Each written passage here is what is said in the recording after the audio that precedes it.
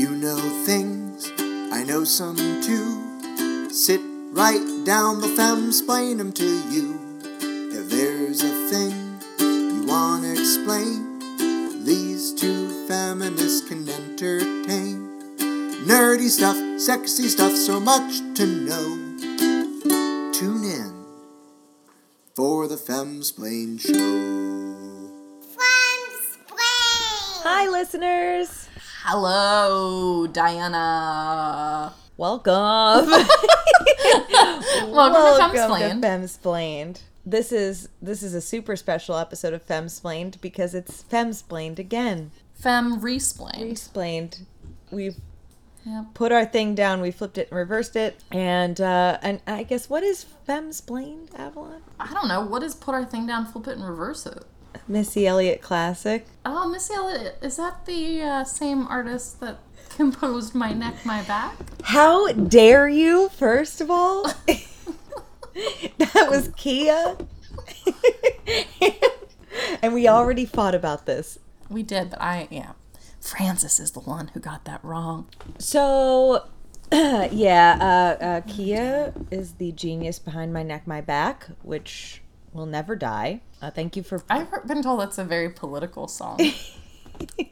Francis, Avalon, and I had I looked it up on our phones. It was an 1 and 20 minute long fight about the political influence of and intention of writing the song My Neck, My Back at like 11 o'clock in the morning for me. So 8 o'clock in the morning for them. We literally woke up fighting about it, and I don't know how or why. Yeah, they were casually microwaving oatmeal while we were discussing the social implications of My Neck, My Back. Yeah, basically, listeners, you know, and I know, and Diana knows, that the choice of the word crack just rhymed with back. Yeah. But for some reason, Francis thought it was a lot more nuanced than that. Yeah, he thought that it was, an intentional choice to advance feminism. We could do a whole 1 and 20 minute argument about this again. Apparently so. Apparently. But how about we instead do Femsplained? So what is Femsplained? Oh, what is Femsplained? Oh man, Femsplained. Oh shit, you don't know either? You know what? I just remembered because... Yeah, oh, good. It's okay.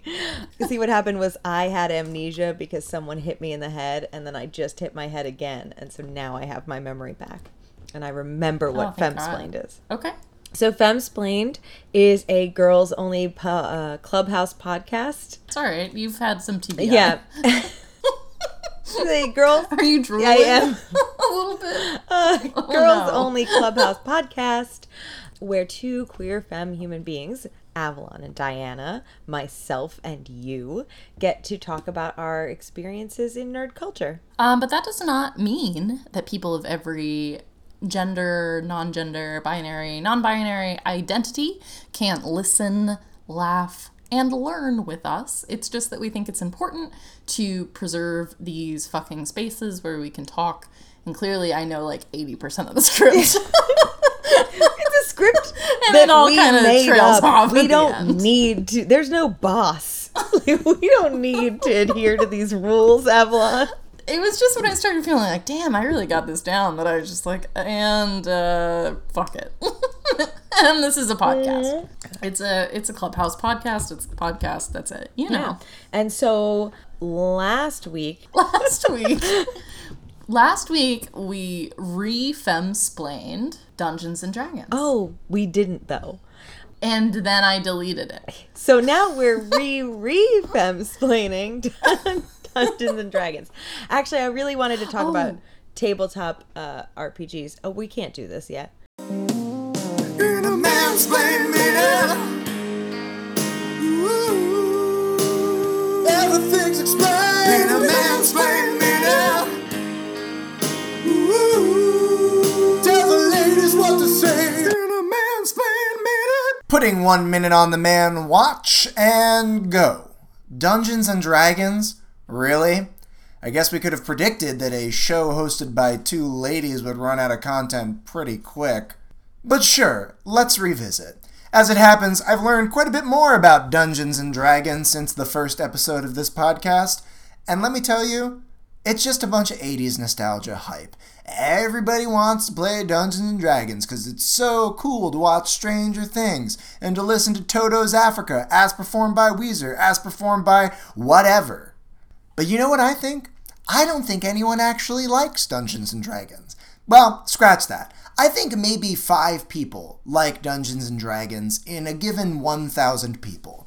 And those people try to pawn it off on their friends, and everybody who wants to think that they're cooler or have more nerd cred jumps on the bandwagon and sits there for the first 3-hour game, hating their life but being afraid to say anything, and then the game just peters out. And people go back to doing fun things with their free time, like playing video games, or doing literally anything else.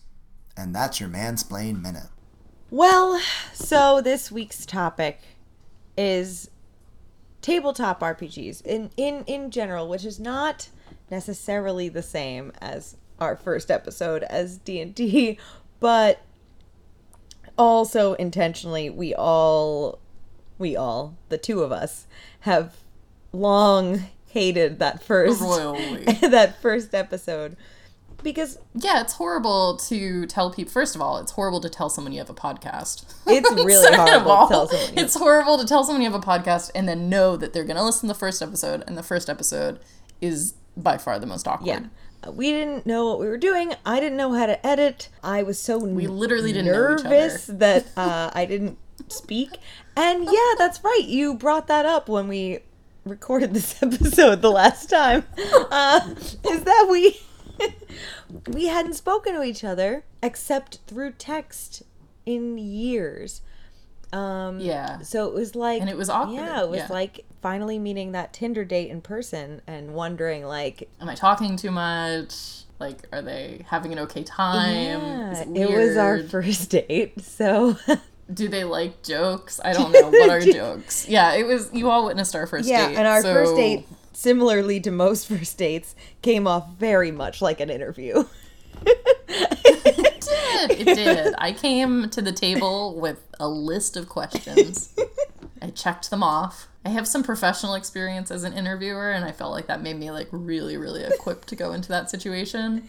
But I think it just made it really sterile. I just really like that now we don't come to this podcast with lists of notes. We come to this podcast with wine and ramen. I'm just thinking about that interviewer thing now, because God knows I'm not going to go listen to that first episode, but all of my interview experience is interviewing people about like severe trauma that they had, and I'm wondering if I brought that kind of like gentle, empathetic I did stoicism. feel really cared for, like during like. Not that, like, anything I was talking about was traumatizing, but I felt really appreciated. So before I deep dive into the topic for real, though, we have a new little segment that we want to introduce. And it was Avalon's idea, so I really want Avalon to tell me what it is. Ugh, I don't want... Because if it sucks, I want it to be an idea that came from the ether. It's my idea. If it's good, it's Avalon. Okay, cool. So the segment that we're introducing that does not have an intro song, even though I hope that one day it will, is called What Has Nerd Culture Done For You Lately? That's what it's called. And okay, cool. And basically, each of us will ask the other what kinds of like nerd culture-y things we've gotten involved in recently or that we've experienced recently, so that we don't have to have separate episodes for like the fucking minutia of our lives, and we can just talk about these cool things that are happening.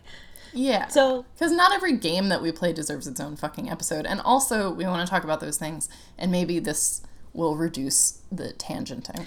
It won't.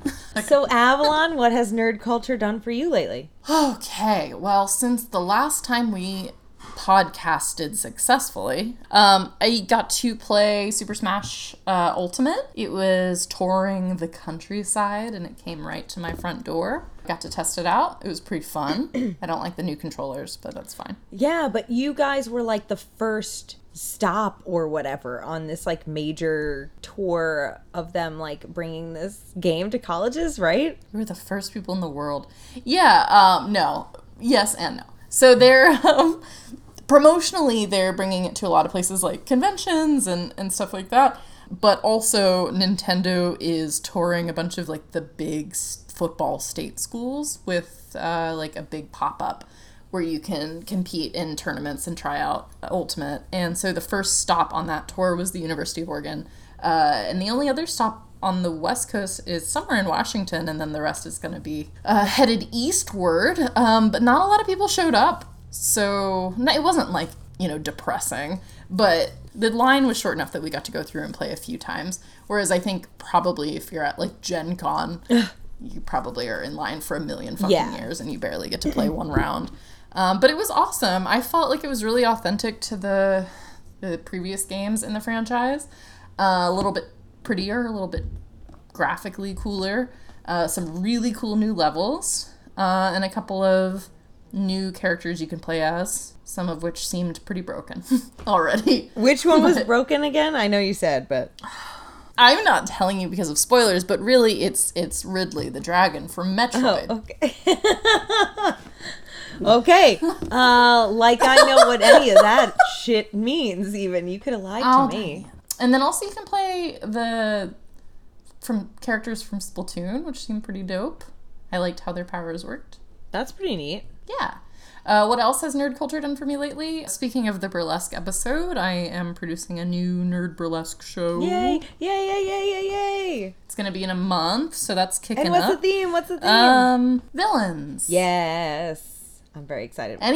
Honestly, the theme is supposed to be any kind of villain that makes sense in pop culture, but almost all of the performers that have applied with Disney villain numbers. So it seems like that might actually turn out to be the theme, which is fine, but it wasn't my intention. Yeah, but hey, it's whatever the mood is, among people, and I'm sure like it kind of gets contagious when somebody like suggests a Disney villain. I think the problem is that I said it was a villain show, but the theme that I used on the Google sheet, the Google poll or whatever the fuck, Google form, to recruit people happened to have I used a picture of a Disney villain on it. Oh. So I think it's my fault. Yeah. But it's fine. That's your fault. Just that's all right. But it's hard to find a collage of you could do video game villains or retro villains for another one. That was the idea. Yeah, you can. For another one. Well, it also it's the weekend after Halloween, so the first weekend in November. So I felt like I didn't want to do a Halloween show because, as awesome as that is, everyone else is doing a Halloween show. And I don't want to step on any toes. But villains kind of seemed the vibe is still there. People might be able to, still be in that mood. Yeah. Exactly. I got that. Yeah. So that's coming up. Francis and I have been playing 9 Parchments, which is an indie game on the Switch, which is a couch co-op dungeon crawler that is very clearly ripping off the Wizarding World of Harry Potter, but I think it's really fun and solid. And so I recommend I'm really excited about this because you guys keep telling me about how challenging it is. Much money for it. We're stuck on this one boss. But otherwise, it's been fun. You get to unlock spells, you get to unlock accessories, you get to unlock different wizards to play as. One of them is a steampunk metallic owl wizard. That's cool. What? A creepy, sphinxy cat wizard. One of them is a very blatant knockoff Hermione. One of them is a very blatant knockoff Ron. And poor Ron is already a little bit of a knockoff. Well, it's rough because you start out, at least for us as 2-player, you start out as the Hermione and Ron characters, and they have a similar dynamic to Hermione and Ron in the maybe first 2 or 3 books, but it's not really landing. It's really just coming across where Hermione is a fucking bitch. And Ron is really sad and just wants to be friends with her. It's not her uptight sort of aloofness is reading weirdly mean, mean. Wow. So somebody did not like Hermione and they were just we're gonna finish this bitch. At the top of levels, sometimes they have a little bit of dialogue where he's like, I hope that we get to be friends after this. And she's like, why would I be friends with you? What the shit? I know. I always feel really bad because that's the character I'm playing as, and I feel bad. Wow. All right. Check your shit, Nine Parchments. Yeah. Sometimes she's like, I'm surprised you're on this adventure because you seemed like a real coward in class. Oh. Their British accents are as bad as the one I'm doing right now. Good. This is all canon. That's why I'm doing a bad one. I could be doing a better one. I believe you. I can't. I can't think of anything else. That's good enough. You should see. Oh, I bought check those laughing. out our Instagram for pictures of Avalon and Francis with actually Mario and Luigi. The world's worst Mario and Luigi. They were so cute. Their costumes were legit, but the actors inside of the costumes did not bring any energy whatsoever. They were just walking around angrily smoking cigarettes through the felt holes in their mouth. They took a lot of breaks and they didn't move, and I don't know. They seemed like they didn't understand how to move or see out of their masks. There's no eye holes, that's why. They're trapped there. They're indentured servitude, not up. All right, Diana. All right, what? What has nerd culture done for you? Oh, lately? man, so much. I'm so blessed by nerd culture right now. So, Hashtag blessed. So, one, I became obsessed with Detroit Become Human. It's maybe one of the fucking best games I've ever played. I feel frustrated by the fan community of this game because I played it through twice in a row. The second playthrough is on Twitch if you want to see me look stressed out for 7 hours. You can see that in real time. But I played it twice, in a row, and loved it for every second of it. I was blown away by the storytelling, by the art, by the video game design choices that make you feel like you are in these people's bodies, as these things are happening to them. And so I excitedly ran to Tumblr and to Reddit and to all these fan sites to try so hard to find community around this thing, because I do that whenever I get obsessed with anything, Critical Role and Dungeons and Dragons and Dragon Age. And what I found was just a lot of Born Sexy Yesterday porn of Connor, and that is it. There's no other content out there. Nobody's talking about how mind-blowing this storytelling is, or talking about how writing fan fictions about Hank and all of these amazing in-depth characters that they've given us, and I want all of that. But it's really just a lot of porn about Connor being new and shiny and fucking born yesterday. So anyway, Detroit Become Human is one of the best things I've ever seen. I've watched every single fucking documentary about how this game was made, and this. Oh, Diana, whoa. This genuinely feels like an episode. It might be. But anyway, I love it, and I'm glad that it's in my life. So it was just when you started getting into the making of documentary shit, I'm like, wait. I don't know shit about it, Save but it. I'm obsessing about it. But anyway, so that's been a thing. I got to go to Ren Fair, and I got to cosplay Not the Brave from Critical Role Campaign 2. Which I'm so happy. You need to publicize those photos more, because my Twitter is always people cosplaying that shit. I know. And you so easily could get a share. I'm an idiot because I tweet. forget about the time jump, so I'm always posting things while they're clearly eating breakfast. Or Yeah, but that's not how Twitter works. People check it throughout the day. Or you don't have to I don't know, optimally time it when Sam Riegel is taking his daily dump. I do feel like I want to know when that is, though, because I feel like I could get a lot done. I feel like it's probably more than once. Yeah. So also, we should not drink out of our mugs at the same time, because it just creates a very long silence. So I got to be Not the Brave. It was the fucking best. First of all the costumes that I've done over the last couple of years, this one was the cheapest. It was so inexpensive. It was just getting some shitty ass rags and then face paint and oh god, it was so good. It came out so well. I walked into that Ren Fair thinking if one person recognizes me, I'm going to be so happy. And what happened was I was being shouted at by like every 10th person, like, that's not the Brave. And I met a bunch of cool critters who showed me all of their cosplay pictures of like Percy and the Gentleman. And like, I just like all of these people was really cool, interesting. What the fuck would the Gentleman look I don't like? fucking... I would never recognize the I would Gentleman. never recognize the Gentleman. There's another one.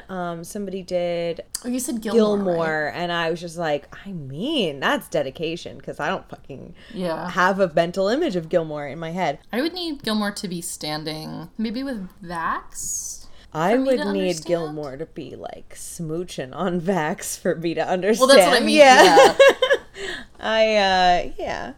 Oh, you know who else I see cosplays of on the internet that I would never recognize? Ugh, it's somebody else that fought with Lady them. Kima. Yes. Yes.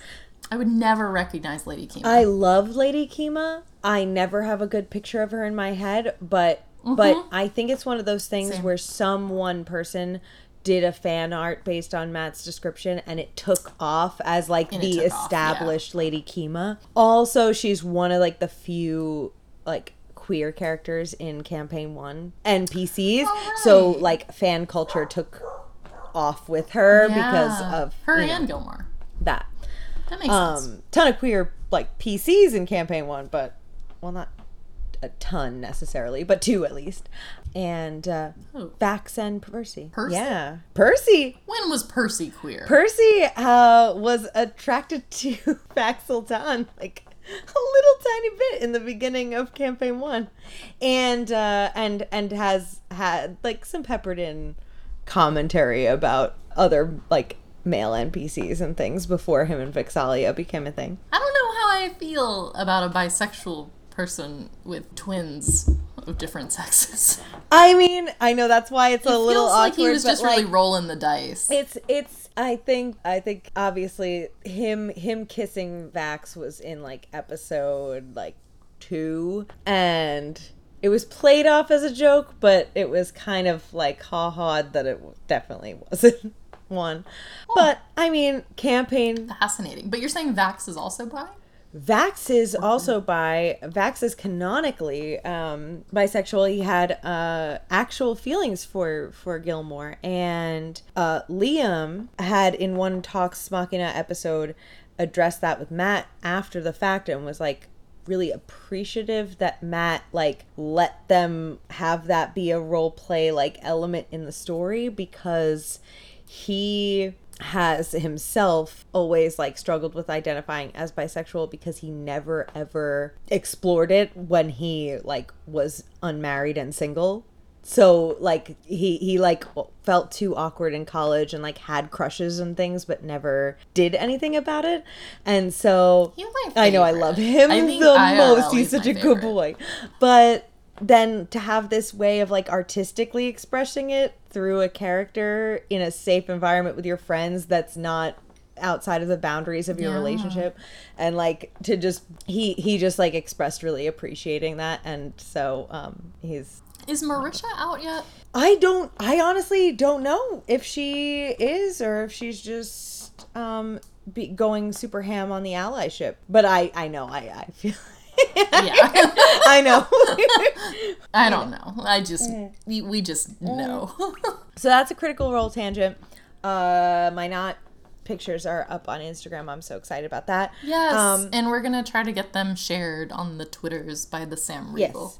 And then the last thing, and this will be in the past by the time this is posted, but this weekend I'm doing a gaming event, a gaming con I'm hosting in Somerville, New Jersey, and I'm running Honey Heist, and I'm playing in a Pathfinder game, and we're doing all sorts of good card games and drinking games, and everything's gonna be awesome. I'm so stoked. So yeah, COGS is the best, and I feel super grateful for being involved in it. And if doing steampunk related gaming or like cosplaying or drinking a shit ton of mead or absinthe or whatever sounds awesome to you, then you should go and link up with the COGS Expo and hang out with us. Anyway, so that's what nerd I'm culture proud of is about. you for being someone who creates content. What? And I'm proud of you for being someone who creates content and spaces and community. I and not just somebody who partakes of those things. Not that there's anything wrong with There's that. nothing wrong with that, because that's honestly, I was that person for a long time and enjoyed it. There's nothing wrong with that. But It's just that, like, I feel like you just went Charmeleon. it did. I didn't realize that I could do it, and then when I did, I Yeah. got so excited, and I know. I really relate to that with, like, the burlesque. yes, exactly. So that's a nice segue, because that last thing, the tabletop gaming convention, is actually a segue into our topic, which is tabletop RPGs. Okay, so we're talking about tabletop RPGs, which are different from tabletop games. Yes, right. What's the difference between the ones with the minifigs and the ones that are more role-playing? So both usually have minifigures, but what you're thinking of are like wargaming, where Yeah. it's wargaming. I usually refer to as like tabletop strategy gaming instead of RPGs. So Okay. you're usually that's like Warhammer, War Machine, and Mordheim, and fucking Attack Wing, and whatever else. Fuck is Attack Wing? Attack Wing is a tabletop strategy game that's Star Wars inspired. So it's Oh. spaceships. Spaceships. I just call it spaceships when I'm in the Spaceships gaming store. I'm like, game. do you have any of those spaceships? And I say it just like that, and they don't kick me out because there are no standards for being a human being in those stores.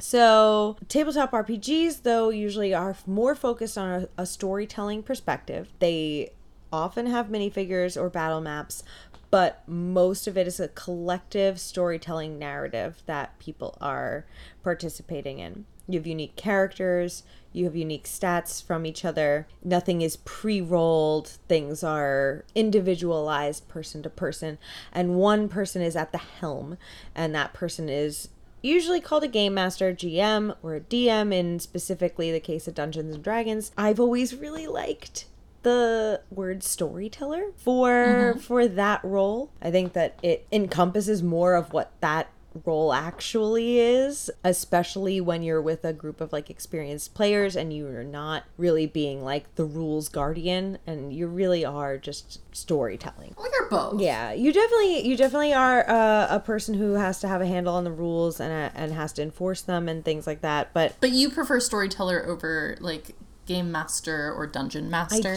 I really do. But there's not a differentiation in what those people do, right? It's just No, different it's just different. books call them different things. Exactly. I think DM is Dungeons and Dragons specific. Storyteller, I believe, is sexual. like, and it's super sexual. Why does nobody Yeah. address that? It's so.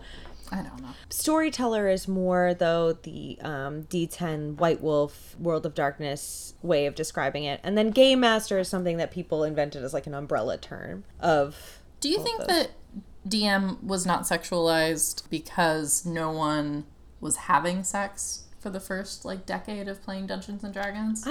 And they didn't realize? I question that, because I mean, like I feel It's so like over. the like ha ha ha nerds weren't having sex. Like, have you met some nerds? They're but in, fucking like, a in, lot, like, the like 70s. all the time. but, like, in the 70s, you know? Like, maybe...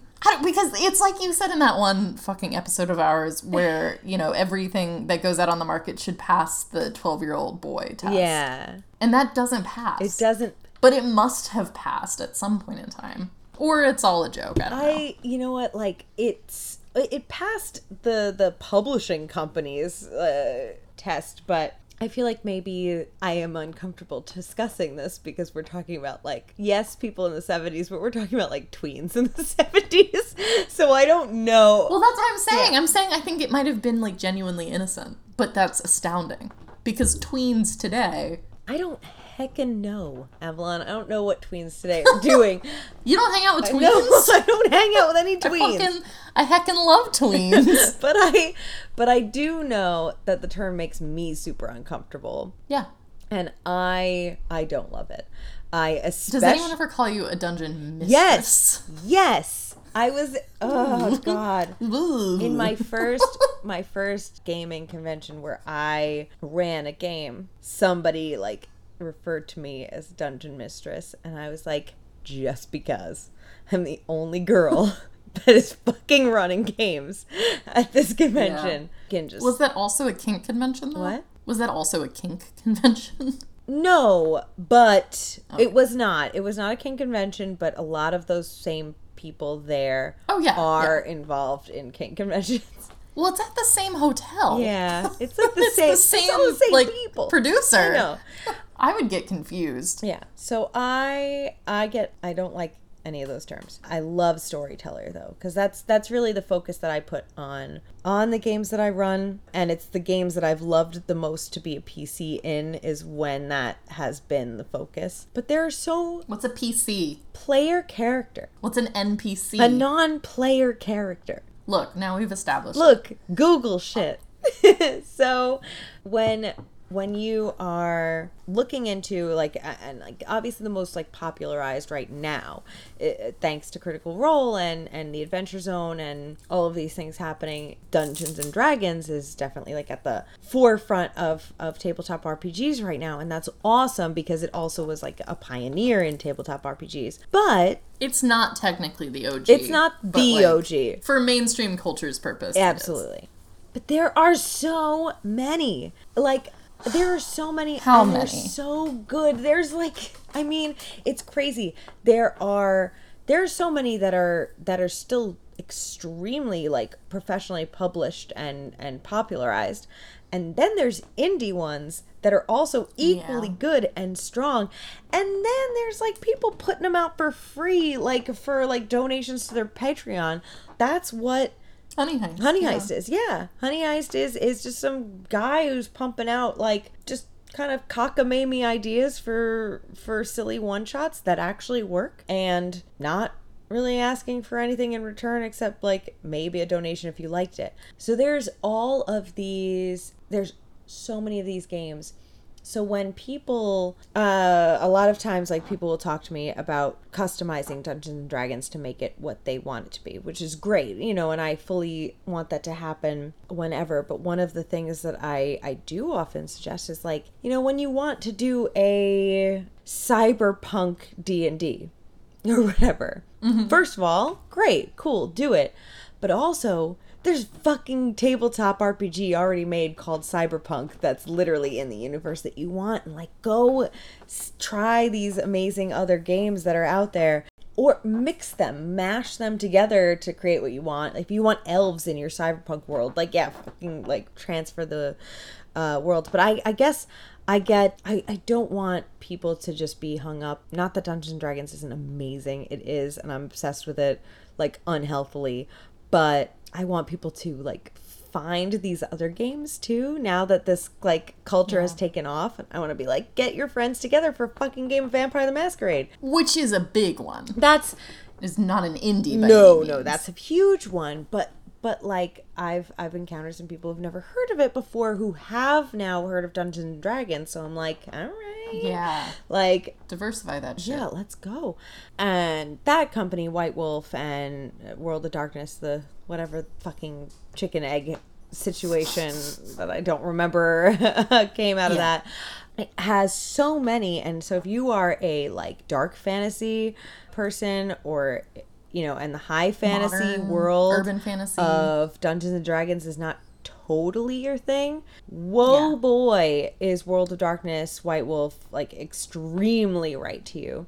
And their games are a little less like mechanically based and a little bit more story centric, I guess. Yeah.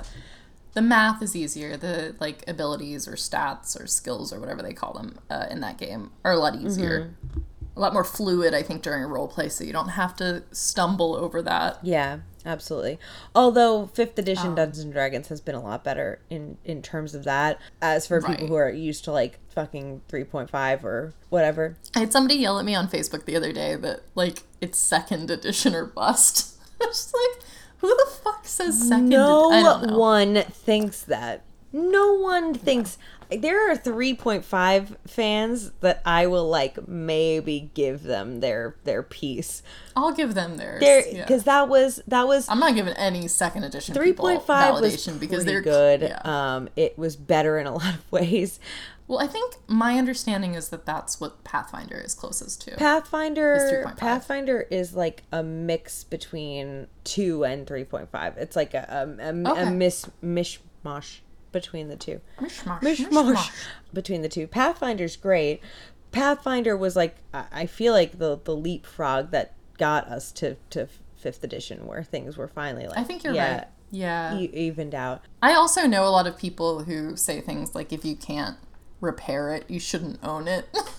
And I'm putting both of those claims in the same realm of like, get the fuck out of here. Oh God.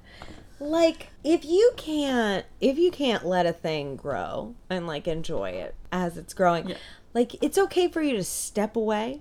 It's okay for you to have your favorite, but clearly let people enjoy things.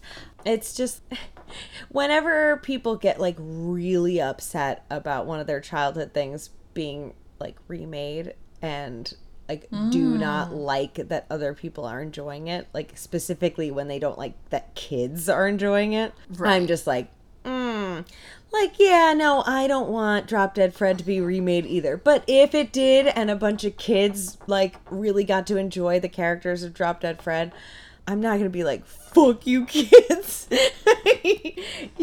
I'm not gonna be like, fuck you kids, but I might have to compartmentalize and live in a world where I consciously forget that it's a thing. Which is something I'm very successful at doing, and that's fine with me. Yeah, that's adult shit right there. And just even bands, you know, like once they cross a certain number of albums and start sucking, like I just live in a world where they died in a plane crash and it's fine. Aww. You don't have to talk about Brand New like that. I fucking never went through a phase that kind of garbage. I missed the boat on any kind of emo. I grew up on Long Island. There's fine. no way Tennessee. of escaping any of it. I narrowly avoided that. That's okay. I love it genuinely, but it's hard to watch those things grow up. I went through a really weird analog phase right about then. Like, I diverged and became a hipster really hard. And like, it was like vinyl and... That was a thing when you were like still in high school? It was. Yeah, it was just starting. It had not... The term hipster was not a term that I was familiar with yet. Right. But we all like sold our digital cameras and got like film cameras. We all like swore off computers and like only wore like Goodwill used t-shirts and stuff like that. And got really into like the Strokes. Oh man, the Strokes. The band. And I was really shitty. Like, I immediately was like very anti anybody who shopped at Hot Topic, like whatever. We like started making our own clothes. Wait, we were like the fucking punks were always making their own clothes or whatever, but like there was some difference. Not calling that punk. Yeah, there was something different between like the punk years and then like the hipster years, because we all like went to thrift stores and made our own clothes, but it was like patchwork Nirvana t-shirts and like not. Ours was like very corduroy heavy, and very ironic. Everything had to be ironic. Oh yeah. But yeah, we all like diverged together. We were all punk kids together, and then the punk kids split into the hipster kids and the emo kids in like 10th grade. Wow. Yeah. We all ate lunch together still. Oh, though. Good. Oh, that's a happy ending. Yeah, that's but nice. Like I think we were just shitty about each other's music. We all liked Led Zeppelin. We all just threw up at Castle Golf together. If anybody's from Long Island, that would make sense. But I can't imagine anyone from fucking Long Island would listen to a feminist podcast.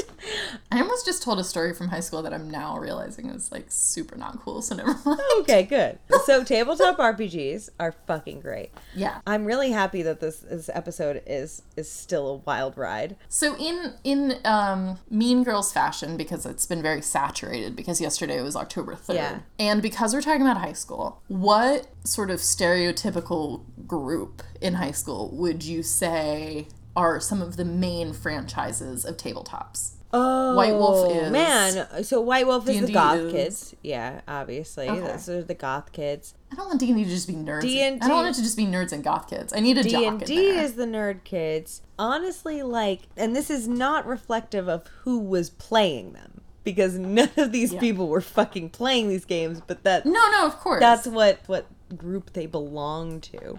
But Magic the Gathering was band geeks. Okay. Absolutely. Competitive and underappreciated. That's what they loved. And highly technical. Highly technical, very, very by the book. And let's see. It needs something to be a bro. What? Yeah. I need a bro. We need a jock. We need a jock's machina. And I think it's a jock of the tabletop RPG or tabletop gaming. I mean, of tabletop gaming, it's definitely would be Warhammer, or like 40K. 40K is the jock's machina. Yeah. That's the That's don't what I'm care. I thinking just too. hit it. What are emotions? I hit it with my sticks. So that's my Mean Girls assessment of tabletop gaming. Is there, like, what's the teen pregnant one? Teen pregnancy. I mean, I would have to assume. I mean, I feel like that's also the band geeks, because I feel like they were all. Were they They pregnant? were all so sexually active so Well, that's like theater kids. quickly. The same thing.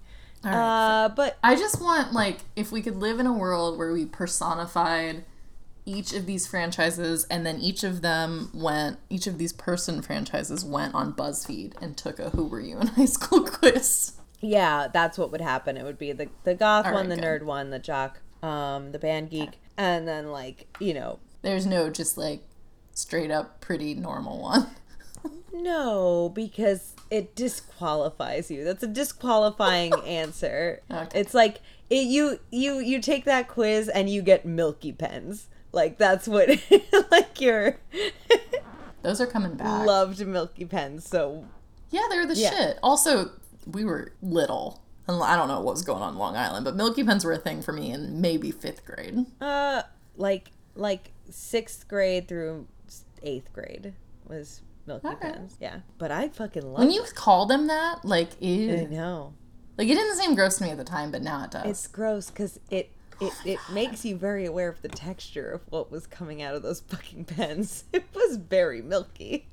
I'm having so many Milky Pen flashbacks. Drawing all over your friend's hand. Yeah. Beautiful colors. So many shades of so many metallic greens. The metallics. And then did you ever buy a black notebook No, but my friend had one. to draw all, like, I went through a very weird notebook phase in middle school where I purchased from Claire's a notebook for absolutely everything. And I wanted them all to be passed around. Like, there was one for quotes, and I wanted it to just keep getting passed around our friend group, and everybody would put in good quotes. And there was one for, like, doodling, and you would pass around our friend group, everybody doodle. I was just like, there were like 10 notebooks. I don't know what the fuck was going on. fucking Claire's is, like, literally where the devil rests. Wait, like Claire's is an abomination before God. There's no reason for Claire's to exist. It's the craziest place on earth. Like, you can go to Claire's. I haven't been there in so long. So first of all, Claire's is a shitty store. If you've never heard of Claire's, Well, if yeah. you've never been there for some reason. Who the fuck? Everybody, let's just assume everybody knows what Claire's is. Claire's, I need people to accept what Claire's is. Claire's is a shitty store. It's a novelty store, like, say, Spencer's, except instead of cheap plastic tearaway underpants, they're selling you cheap plastic costume jewelry. It's a really cheap, shitty store. But when you walk in there, you have the option of going to the desk and saying, hello, I would like that 16-year-old girl to fucking pierce my fucking skin with a sharp gun. And they will say yes. They will do it. They will say yes. And they will do that despite the fact that thousands of people have gotten infections from getting their ears pierced at fucking Claire's. You can walk into any mall today and be like, I would like that fucking child to shoot my child with a hot earring. Yeah, and not just like my infant baby. Yeah. Like my 2-year-old. Yeah. It's time for that 15-year-old to shoot a hole in her body. So so she can me, be shinier in the stroller. Claire's is like some fucking abyss of humanity, because this is not new. That's not like, it's not Amazon. It's not like this has been a place that has existed since before I can remember going to malls. So it's just, Claire has also really enabled my Japanese cultural appropriation. oh yeah, they love that. Yeah. I would just go and just get so many hair chopsticks. Oh, hair chopsticks. Oh god. Yeah. I remember at one point Claire's had a lot of really interesting inflatable furniture you could buy. And I got one with like kanji on it and like little pandas. It was the world's most uncomfortable inflatable chair. Like you would just slide right out of it. Well, sure. Because it was made by some 16-year-old girl in some other country who, Oh god, probably much younger. yeah. Well, I think they're going out of business if it makes you feel better. I think they declared mean, bankruptcy. It does, but also I'm not going to believe it until I see it, first of all, because Claire's clearly made a deal with some sort of fucking Rumpelstiltskin character at some point in time. 2, I mean, like, it took this fucking long? Like, for Claire's to stop. I spent so much money at Claire's as a middle schooler. did I got too. so many different best friend related matching keychain And yet, mementos. I have not seen a single one. Well, for my other best friends, obviously. Did you get your ears pierced at Claire's? I didn't, because I was so afraid of getting my ears pierced that it took 3 tries, and we had to go to a jeweler who was so... It was really embarrassing. I was very afraid. Fine, but I just don't know where this is going. It's just that I once ran out of the store crying as they were about to pierce my ear.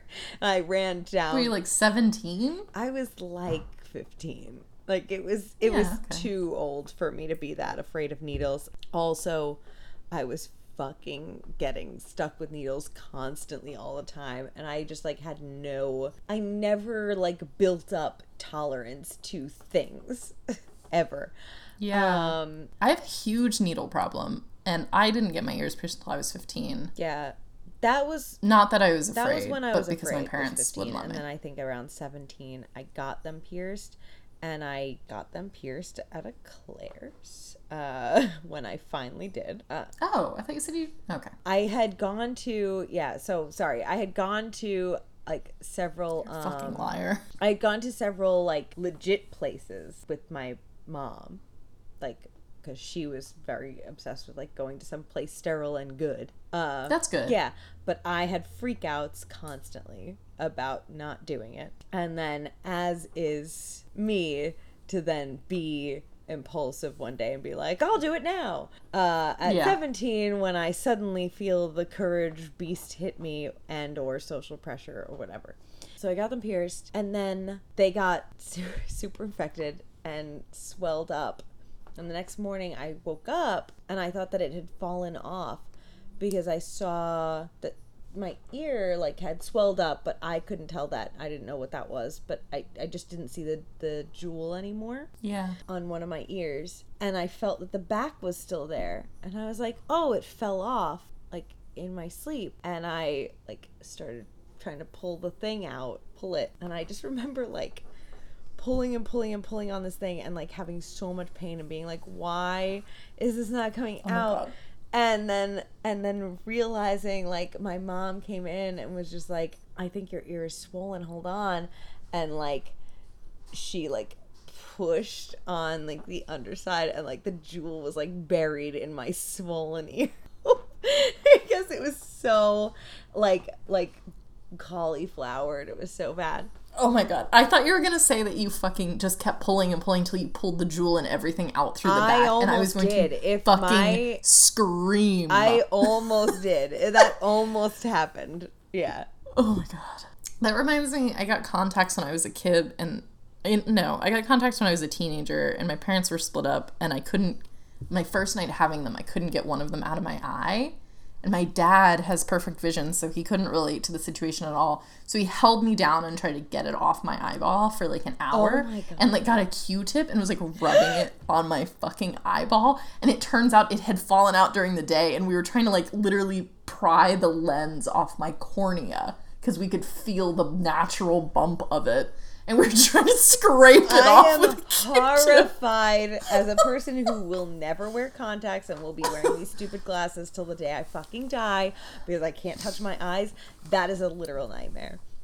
You would have I just better don't luck wear anything going unless to I feel like fucking Claire's looking cute. to tell them The that optometrist, your the 13-year-old contact optometrist lens in the back of is Claire's. stuck on your eye. Be like, excuse me, can you get this off for me, please? Use that gun. Yeah, give me that gun. Just shoot this off. Oh shit. So D&D. Yeah, tell me any questions you have. What's going on? Well, I've made a lot of progress in writing my first campaign.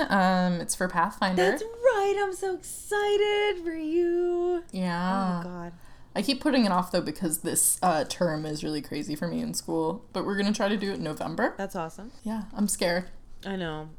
Because I literally don't want to do it unless I do it perfectly. And that's the story of my life. So I just don't do The things. thing is that there's no perfect in tabletop gaming. You hide behind. Do you have a screen? No. I'm gonna tell you, if you can't get a screen, which you can get, they're cheap. But like, if you can't get a screen itself, get something that you can put up as a barrier. I will, because I'm gonna need to hide. Hide you, like literally, it'll hide, but not just like hiding you.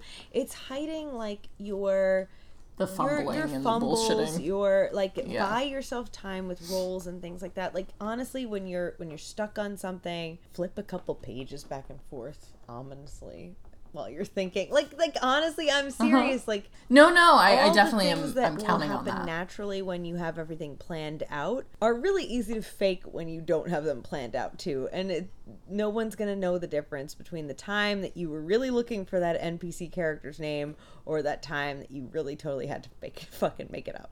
I'll put a little picture of you also on like my backside of it so that I can feel calm. Good. Do I make you feel that way? Because that's good. You make me feel calm and furious depending on the day. Also, you can have me on your phone muted so that you can't hear me. But what I'll be doing is I'll be like drawing things on pieces of paper and putting them up on the screen. Like when you're Oh my god, yeah, do that 4 hours a week. I mean, what the fuck else am I doing? we can make that happen. I don't know. Yeah. Oh, so that should be fun. It should be good. I have to tell you that the more like I pass the point of no return, the more I wish I had not chosen Pathfinder. Pathfinder is very fun, but it's not the easiest. Is that why? First of all, I thought it was the easiest, and that's why I chose Okay. it. And also because I'd played it before, so I felt like capable. Yeah. But I actually think that 5th edition is It easier, which I just am an idiot and I didn't realize that. Yeah. I thought Pathfinder was described to me by the first person who told me about it ages ago as like baby D&D, as like Mordheim D&D. You know what I mean? Like That Mordheim makes to literally no Warhammer. sense. It's an entirely separate role-playing game. Well, yeah, I'm increasingly aware of that. Yeah. But I find that like while it's not bad, and it's not horribly complicated, it doesn't seem as easy to homebrew as D&D does. No. And that's what I'm regretting, because I really encouraged a lot of homebrewing from my players. It's not easy for that Pathfinder because all it's the mechanics not. are really complicated and specific, and like all of the races have like really, Very specific. It's not easy to homebrew. Yeah, that's why I really regret it. And also, just like it seems to me that there's more like open source community stuff out there for D&D than Pathfinder. Whenever I like have a question with D&D that I Google, I can find an answer pretty quickly on some forum somewhere. But with Pathfinder, I just always end up at like an official site that's telling me to buy a book. Or, if I find a forum that's talking about it, it's maybe like overly technical or not super approachable in its answer, or just not very clear I just feel like the community support isn't as good. It's not, because it's just not as popular as 5th edition or even 3.5. I thought it was hella popular. I really did. I would still, because when I go to use stores, Don like John. I see more Have Pathfinder you gone to books. Don John? It's not going to help you so much with like rule navigating or character creation, but for the gameplay aspects, Don John still has a whole Pathfinder section. So like you can do random encounters and random stats, random loot, and it'll all follow the Pathfinder rules to a T. Sweet. Yeah. So okay. It's just not as, I don't know if that's, I think Pathfinder's great. I wish the community would be bigger, but you know what? It's such a similar game to D&D, and then 5th edition is so much better. God damn it. I wonder if it is too late. It actually might not. I don't know why it would be. It's just that I bought books. That's why I think that's the problem. But nobody's filled out sheets for me. If pen has not hit paper, it's not too late. Yeah. Nobody has filled out a sheet. I just feel bad. Oh, no, but I have all newbie players, and I'm like trying to pretend like I'm so capable and confident, and we bought these fucking books, and I just feel like it's gonna undermine my authority. Not authority, but my, what do I want to say? How competent I seem. If at the last minute I'm like, JK, D&D. All right, first of all, did everybody buy Pathfinder books? One guy. All right, whatever. That's not that bad. 2, be like, hey, I've been like comparing and contrasting the rules to these games. Yeah. And honestly, D&D 5th edition seems more fun than Pathfinder. And also, you guys have a lot of cool homebrewed stuff that would be much easier for us to make work in a D&D 5th edition game than in a Pathfinder game. You can say all that and be like, I want your characters to work. Let's play by these rules. The thing with D&D too is like, I can lean on you more. Yeah. I can, you know what I mean? Yeah. Like, I feel like I can drunkenly panic text you from the bathroom of a brewery about how to roll a character sheet. And me from my own bathroom can take a picture of me holding up a piece of toilet paper that says like they need to roll dexterity. I don't know why I made that. That's my very specific example because that happened the other day. Yeah. Yeah. And the books are probably easier to find PDFs of, which you can with Pathfinder, but it's not like so easy. Also, so D&D Character easy. Creator for 5th edition is so accessible. D&D Beyond is so fucking awesome and like doesn't. No, it was so much easier to start with a 5th level D&D character than it was to try to start with a 5th level Pathfinder character. In terms of, I couldn't fucking believe when I realized you had to start with 1st level and then like do it manually. Yeah. I should be able to just jump right into it and it should be fairly clear. The thing that really pushed me over the edge is that one of the player characters is playing like a class that exists, but it's an advanced like supplemental class from some book. Like I can't find anywhere, but I can find the information online. But the way they roll their class like bonuses involves dividing. Oh, shut up. Why would you do that? Like, why would you roll, like your bonus is D20 divided by 5. Why the fuck wouldn't you just have someone roll a D4? Like, literally. Because how asinine. Like, it's a D20 based game and you're that, like, hard up for customization that you can't, like, come up with It took me so long to try to, one, figure it out. And then once I did, to explain it to my player and to be like, don't worry about it. We're just going to have you roll a D4. This is insane. Yeah. And they were like, okay, I'll roll 4 D20s. And I was like, see, this is the thing. It's already the blind leading the blind. Like, we do not need to be going through, like, a fucking labyrinth of knives on top of it. I want you to examine, like, how complicated Pathfinder can be. And, like, Pathfinder is significantly less complicated than fucking 2nd edition. So whoever said that can just fucking go... Whoever said that should not have been able to tell me that on Facebook, because I guarantee you the technology they used to tell me that, they could not repair. Yeah. So, in Pathfinder, so that, like, just imagine how fucking long combat is. And that was the number one complaint about Pathfinder 3.5 2nd edition for all of these games. The biggest hurdle for players before 5e, honestly, was how long combat took. It became, I can't honestly imagine like how Vox Machina like dealt with their shit, because they were a Pathfinder game in their home game. Right. That might be why I chose Pathfinder also.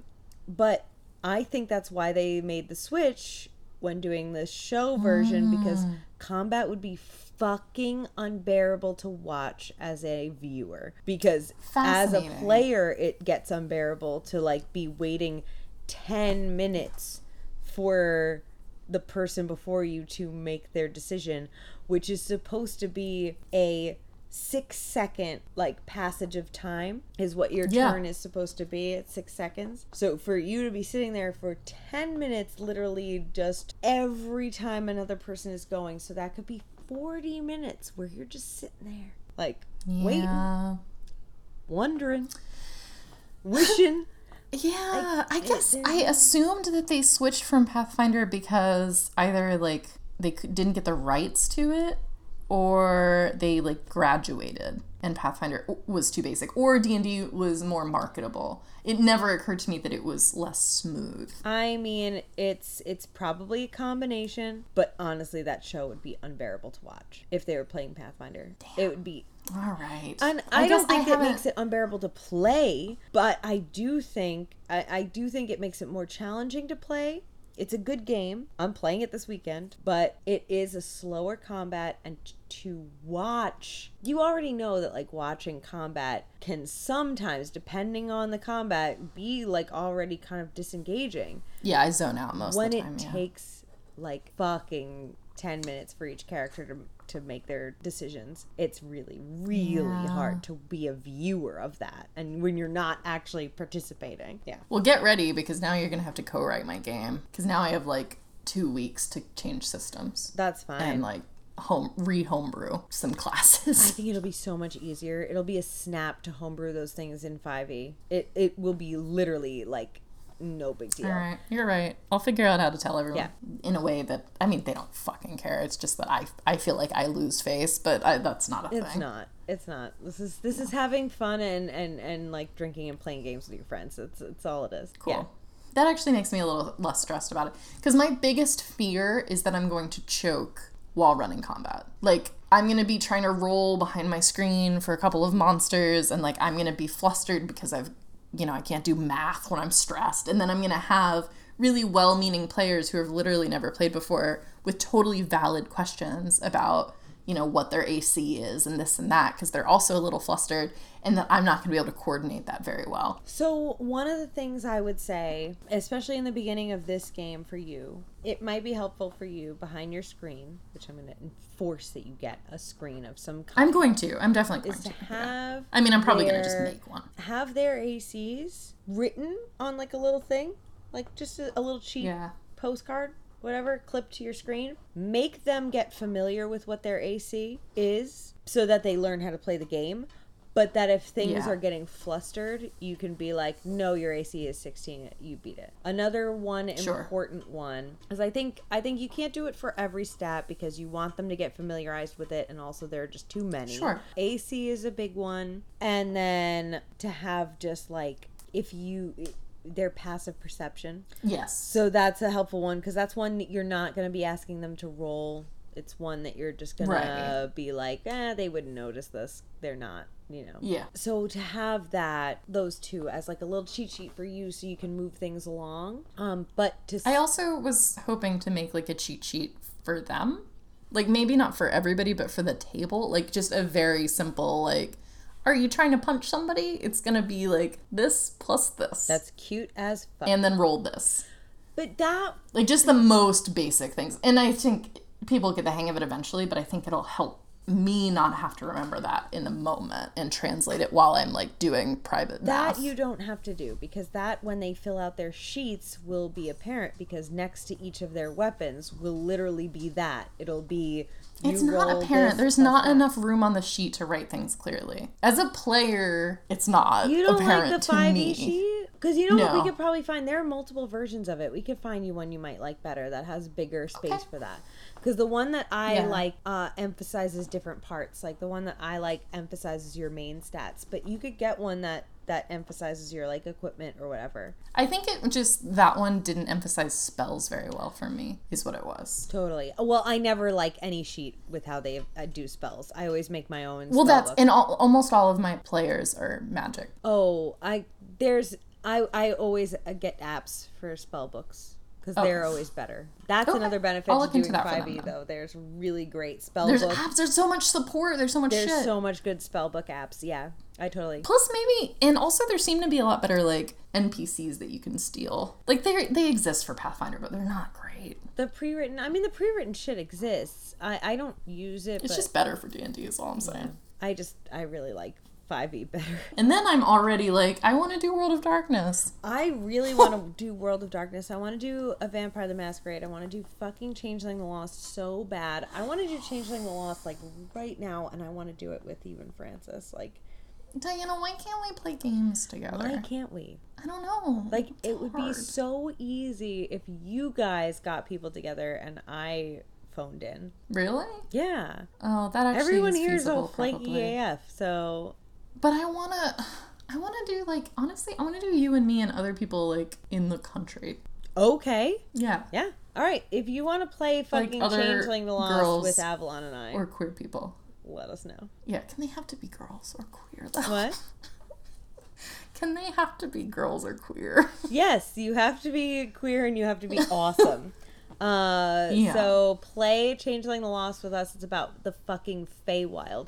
So get your shit together. I will write this game. It's already written. I will make this game happen. We'll do it. Seriously, now taking applications for cool people who preferably identify as femme or I don't fucking care, whatever. I just don't want a guy. I'm sorry. Yeah. No cis dudes. Cis straight men No cis dudes. can just sit this one out. But if you want to commit to a every other week remote Changeling game, maybe we'll YouTube live it. Changeling means it's about like evil contractual fae and fairies and stuff. In case you don't know that, it would be the best. You don't have to have played before. I will hold your hand as much as you want to through the character creation process and through the gameplay. I'm deeply in love with process. this. Yeah, I absolutely will. Seriously. Please. Yeah. So Please. if you are interested in that, or if somebody you know is interested in that, you think they might be, send that their way. We'll post to it on Instagram and Twitter and everything. And I think, honestly, we What if we made like a bulletin board, but like for the internet? like Twitter. Well, yeah, but we made a posting like as if it was our local fart shop. Our Cork local board. taverns, like Trantry board. The like Well, that's cooler. I just meant your local like gaming store. yeah. Murder board. Adventurers wanted. And Seriously, let's get on yeah. that. I'm feeling inspired. Okay. So I think that's it for the episode, but I'm really intensely inspired by this idea. I want to do this. This episode was a mess. This episode was great. Fuck off. All right, I don't know. Avalon's feeling insecure because Francis the Mansplainer deleted our last attempt at this episode. Is he crawling out from the floorboards like a demon now? Because I mentioned. Oh my god, that's fucking terrifying. No, thank God. It sounds like he's either on the phone or on Destiny chat. Oh, okay. Because I hear him. But yeah, he deleted our last episode, and by accident, of course. He's not like a shit. Of course. But it was the same topic, so I think we So this is our literally third time spoke doing about this topic. this. I think we literally spoke about this the same way, except this time we came up with this brilliant idea to have a fucking Changeling game, which I am all about. I am jazzed. Me, too. So Yeah. yeah, Sweet. that's it though. Like I gotta go That's because I gotta it. fucking paint We the rest of gotta go. these miniatures for this gaming convention this weekend. Oh, I want to see them. You don't post enough pictures or send me enough pictures of minis. I'll show you. Also, somebody asked me to start doing commission miniature painting from Cogs, so I'm gonna maybe start doing that. Are you good enough? I don't know. I don't know either. I don't think so. I don't have a fucking airbrush machine like most of the people who Right. do that shit like do. Correct. Yeah, so I feel like the most of the time those paid for commissioned miniature painters are doing like airbrushing, and they're doing like Warhammer armies where you have to paint like 86 dudes the same color scheme in like 10 minutes. Whereas I'm doing like individualized characters, which I still don't think But I'm like how many? the best. I feel like that's it. But there are, I guess, a lot of people who will pay for that, and if I charge a super cheap ass amount, then maybe it'll. Well, that's my question, because I think that, so I'm somebody who charges cheaply for whatever because I feel insecure about like my product, because I know it's not going to be perfect. But if you think about how many literal hours you're spending, like even that has got to cost a lot. It's more. Like how many hours does it take you to paint one mini? Oh, like one. Oh, really? Yeah, like I mean, You don't have like, to like wait for it to collectively, dry like, and you, do other like, colors. And... You usually do more than one at a time, and you layer, and then that takes like a couple minutes, and then you let it sit and dry, and then you work on another one, and then you come back to it when it's dry again, and like collectively all added up together. It takes like. So how much are you charging per mini? I don't know, because this was only just suggested to me, so I have no concept. I charge just intrigued. $3 for those like rune readings that I do. No. And that takes like 25 minutes. Diana, no. Okay. We'll talk. Anyway, I gotta go do some labor for this gaming convention. I can't wait to tell everybody about it. I gotta go do including property you. budget homework. You have to do homework. This has been... Yeah, but I'm gonna tell you so much about property taxes. Oh my god, I love to hear about that, because I will probably never be relevant to my life. No, it's not relevant to anyone's lives. It's horrible. No, awful. The worst. But in the meantime, if you loved this, whatever this was, This fucking brilliant chaos episode tangent, of our podcast, you should like and subscribe. this word salad, you can subscribe to us wherever the fuck you listen to it. You can listen to us on iTunes, Google Play, Stitcher, Spotify, Podbean, something else, wherever podcasts are sold. Yeah, pretty much.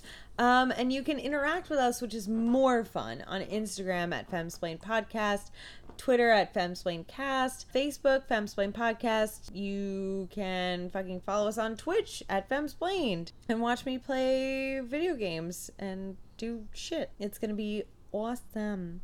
And email us. At femsplainpodcast@gmail.com. Especially email us if you're interested in participating in this game of Changeling the Lost, because it will be off the chain hook. It'll be off the chain hook.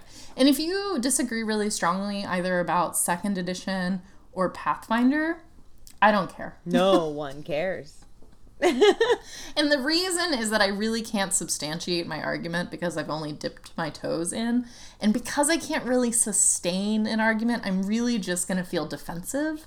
And I'm not going to want to engage. I can sustain my argument. Just take yourself to Claire's so I will and just on punch behalf of a bunch of- Avalon and behalf of all of us. So I want everybody who comes at me combatively to go to Claire's and get a Prince Charles. yeah, just be like, "Hello, Tiffany. Can you please shoot that fucking plastic knife into my dick with a gun?" And she's gonna be like, "That'll be $8. And you'll say, "Thanks, Tiffany." And that's it. Yep. All right. So have fun with that, guys. Goodbye. Goodbye.